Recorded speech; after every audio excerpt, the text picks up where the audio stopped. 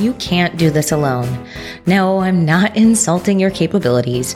I'm being real with you because I don't want you to be held back by the glass ceiling created by ignoring the people side of your business. I've been in the trenches helping entrepreneurs navigate all those, oh shit, I'm the boss now moments. You know, the ones where you realize you're the one in charge, you're the adult in the room, but you're not in this alone. I hope the show convinces you of the dormant power of your team. Welcome to the podcast free of stuffy corporate jargon. After all, your business doesn't come with the bullshit red tape of a Fortune 500 company. Here, you'll be encouraged and motivated to test, try, fail, and fix fast. You'll laugh, you'll learn, and you'll feel seen and heard. Most importantly, you'll walk away with the tools you need to pour into your team and build a thriving culture that opens up the door to the scale your business deserves.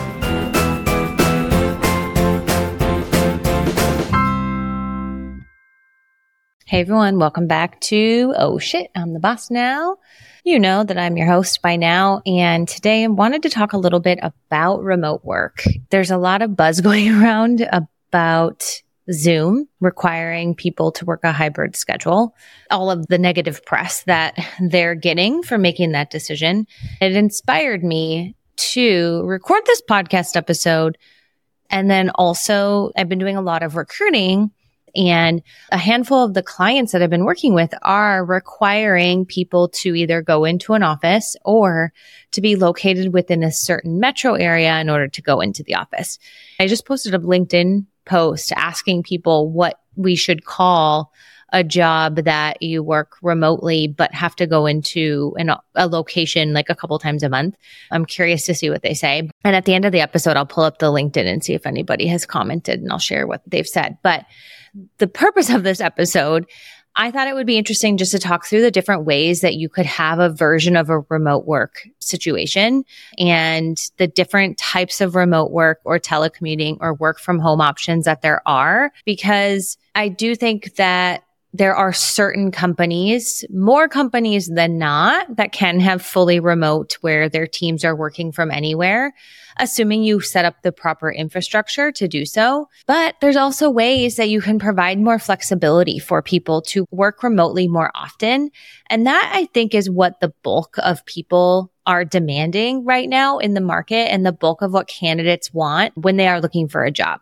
I don't think the bulk of people expect to be able to work anywhere in the world whenever they want, although there are some companies that set up that way. I think they want some sort of version of flexible work. And so I thought it would be interesting just to have an episode where we talk through what that could look like and the different types that are out there. The words 100% distributed or a fully distributed team might not mean anything to you, but that means you can work from anywhere in the world. So there is no office. There is no centralized work hours. All employees can work remotely no matter where they are in the world. And this obviously has the most flexibility for the employee, but it does require a lot of intention behind setting up how your team works together, various different tools and processes to do it well, because you don't know that everybody is going to work on the same hours. If people are all the way across the world, you may not be able to just send them a quick little note on Teams or Slack. You probably can't pick up the phone and call them if you have a question because everyone's working such different hours. Now, there are a lot of companies that have set this up really well, and it's very, very possible. And there's a lot of people who love this type of style. It's great if you have a workflow set up that people are able to work asynchronously on projects and aren't like required to respond by certain windows and things like that.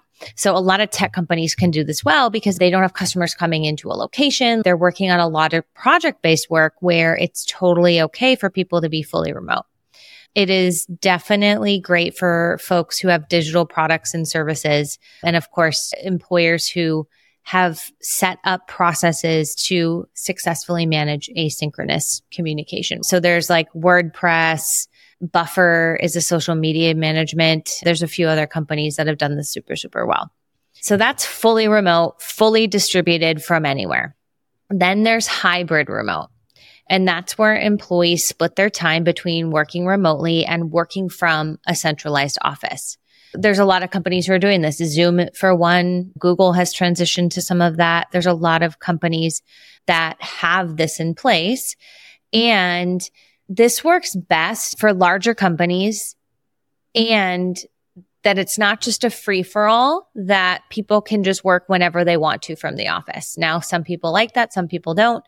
But the reason why you typically would want to have a structured schedule where everyone's in the office Monday, Wednesdays, Tuesdays, Thursdays, and remote Monday, Wednesday, Friday, I don't know, you could make it up. But the reason why you want to do that is because if the whole point of going back into an office is to preserve culture and allow you to work better, and you never know who's going to be at the office when you go, you're missing out on that. There's no point of people to just go into an office to sit on video calls.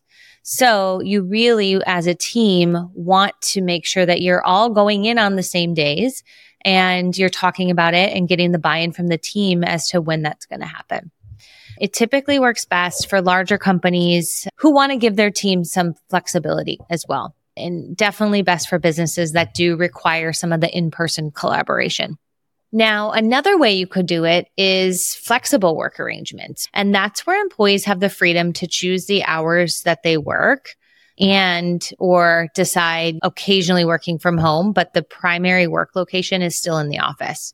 This offers flexibility to teams. It gives them a little bit more flexibility to your employees to be able to work their schedule around their personal life. There's companies that are doing this like PCW, KPMG will either offer some flexibility as to where the team works or allow them to adjust their start and end times.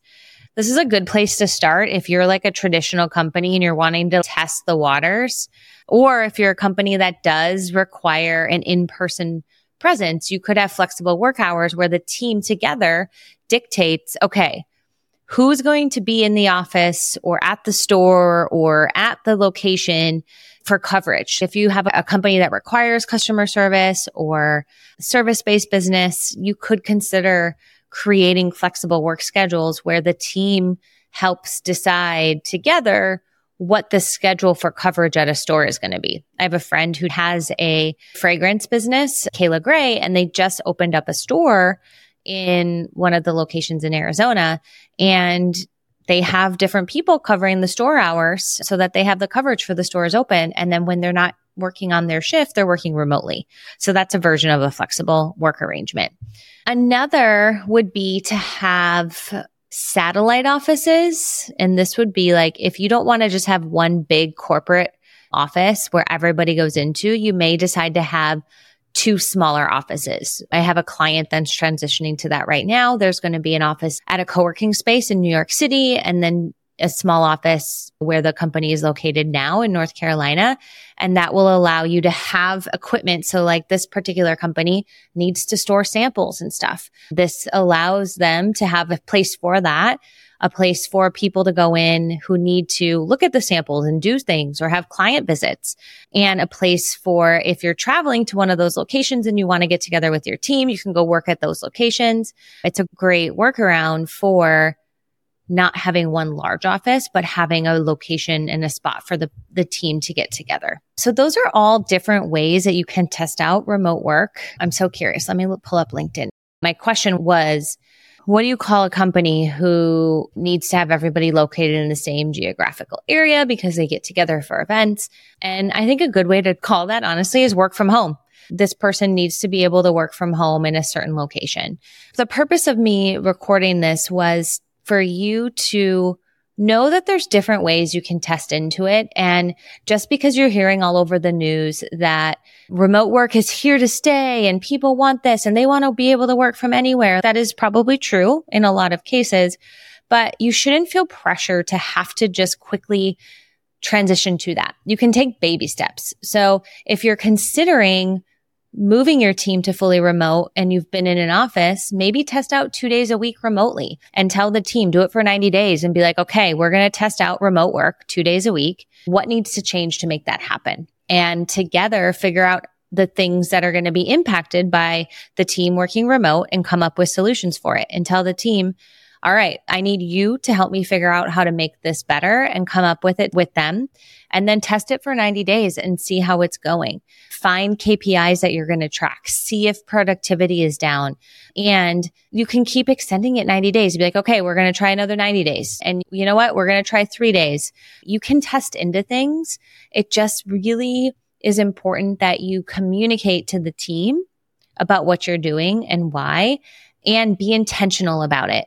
Don't be one of those companies that's just continuing to do remote work, but it's not working for your business because you haven't put any thought into it. There's a lot of ways to do it.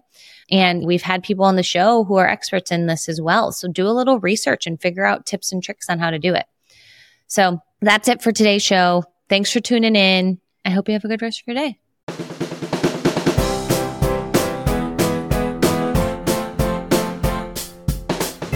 If you're not driving, stop and take a moment to share this episode with someone who you thought about while listening. Share it with your team to show them you're committed to their growth. Share it with a fellow business owner in your network who you know will be moved by the message. Heck, share it with your mother, your brother, your sister, or your cousin. Your support in growing the show means the world to me.